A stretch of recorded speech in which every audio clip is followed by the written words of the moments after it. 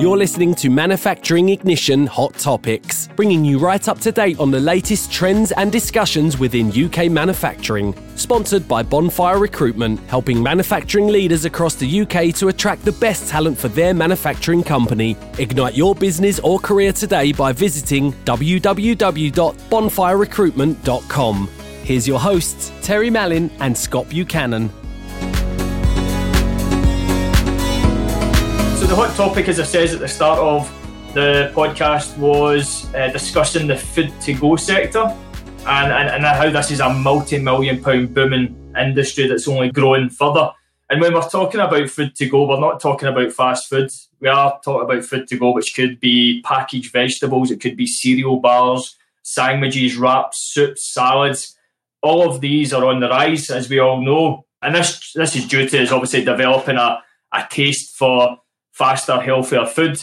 And Scott, I was looking at I love stats. I was looking at the stats in the market in the UK for the food-to-go industry, 17.4 billion. Yeah, with the leading players like Greggs, Subway, Pret, even your major supermarkets as well. You know, you walk into Asda, you'll see the packaged vegetables. You know, you stick them in a pot, you boil them, job done. Yeah. Spiralised courgettes, you've got your packaged sandwiches, you've got all your healthy. I mean, I've actually been buying some of the pre-made meals that are actually healthy options, and it's branded healthy. So you get like prawn linguine and whatever else, but it's all proper. You know, it's really nice.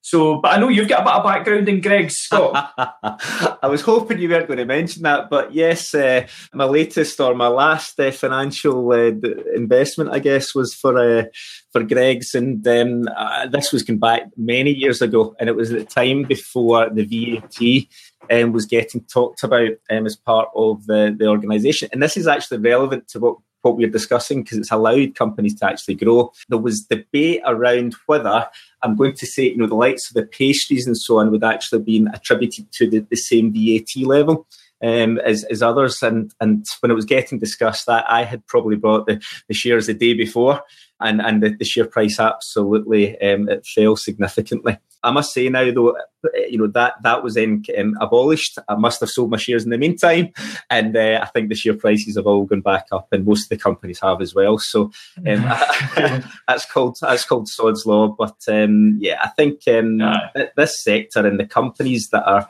got an established market share in it, I think their biggest challenge is actually innovating. A new product to come in there. Because others are doing it. So the likes of, as you touched on there, about healthier food, I wonder what the ratios are on the individual looking for, a steak pie or a sausage roll maybe, versus looking for, I don't know, a healthy sandwich or some... Yeah. And you've got the superfoods and all that sort of stuff that's, beetroots and whatever else, that are quite big. And I know, Scott, interestingly, obviously we're kind of focusing on the businesses that are selling the food products or producing the food products, but also the type of businesses that will win out of this as well as the companies that will make the napkins, the forks, the general packaging for this. Of course. If there's an increase in the products, there's got to be an increase in all this as well.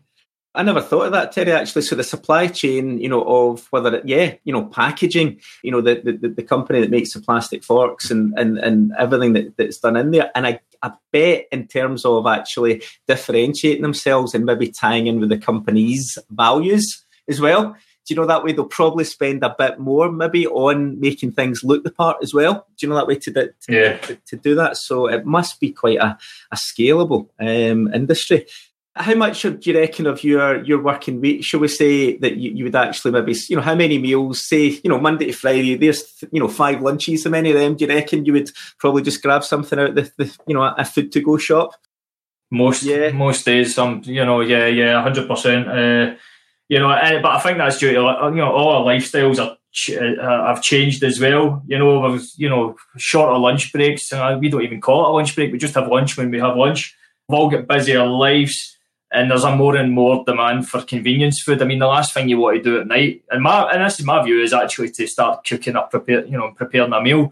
And that's where you're look at your Hello Fresh and stuff like that, who do the boxed deliveries to the door, where actually you can have 5 meals a week delivered to your door with all your ingredients in it. All you need to do is just throw it into a frying pan or a pot, and it's job done. It's cooked in 5 minutes.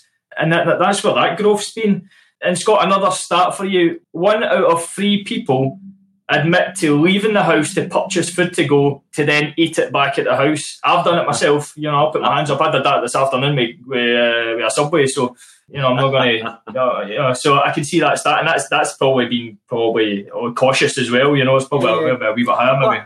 I can relate to that, although I'm probably too tight in that, and this is where the changes are happening, because the cost of actually buying in, some fresh chicken or some fresh, the actual cost of making your own meal and the cost of, electricity and gas to do it all, versus actually just grabbing whatever you want and, and enjoying it, and it's probably of a better quality than I could ever make. There's that growth side. Did you notice, Terry, that there's companies popping up now that actually do, so you've got the traditional pizza companies and the fast food type companies, doing the delivery piece as well. But actually there's the ones that are investing in, because of the focus on people going to gyms and healthier lifestyles, that actually have, they can deliver things. Yeah. That way you can actually, there's companies, I know there's a good one in Glasgow doing very well, that serve some, that have got their own initiatives around giving healthy products, which actually tie in with, the lifestyle change as well. 100%. I've seen it promoted on the likes of your social medias and whatever else, and it's prepared meals, actually just fire it in the microwave and it's job done, and it's got all your kale and chicken and, whatever it might have in it. But then that's all down to people want more healthier foods. They're clearly cautious of the calories and the ingredients that are in foods as well. And supermarkets are clearly getting involved as well with what I says that I've been buying over the past couple of weeks and keeping them in the fridge. In that market, Scott's meant to... is forecasted to grow to 23 billion in the next 5 years. So that's an increase of about 5 billion in the next 5 years, which is about 30% or so, it's massive. Scary. And actually, I wonder what that means from, being looking at what we tend to do. But I can imagine if any business or any sector that's grown by that, level, the talent acquisition challenges, do you know that way? That'll be interesting to see how that pans out, and I guess maybe more so from the automation piece as well. From the there's probably a lot of upskilling not only to happen to allow those figures to be hit, and possibly the recycling and the food waste that's going to come off the back of that as well. That's another challenge that would come up, but then a great opportunity for existing businesses or new businesses to really take a foothold within the market and establish themselves. So exciting. Recycling piece we should probably look at maybe in a future podcast, Terry. I think that's one where it's cross-sector, isn't it? And it's absolutely a hot topic at the moment, and especially in manufacturing, where they can make 1,001 different things of stuff that people don't want effectively. So maybe want to look at going forward. Okay, that sounds good.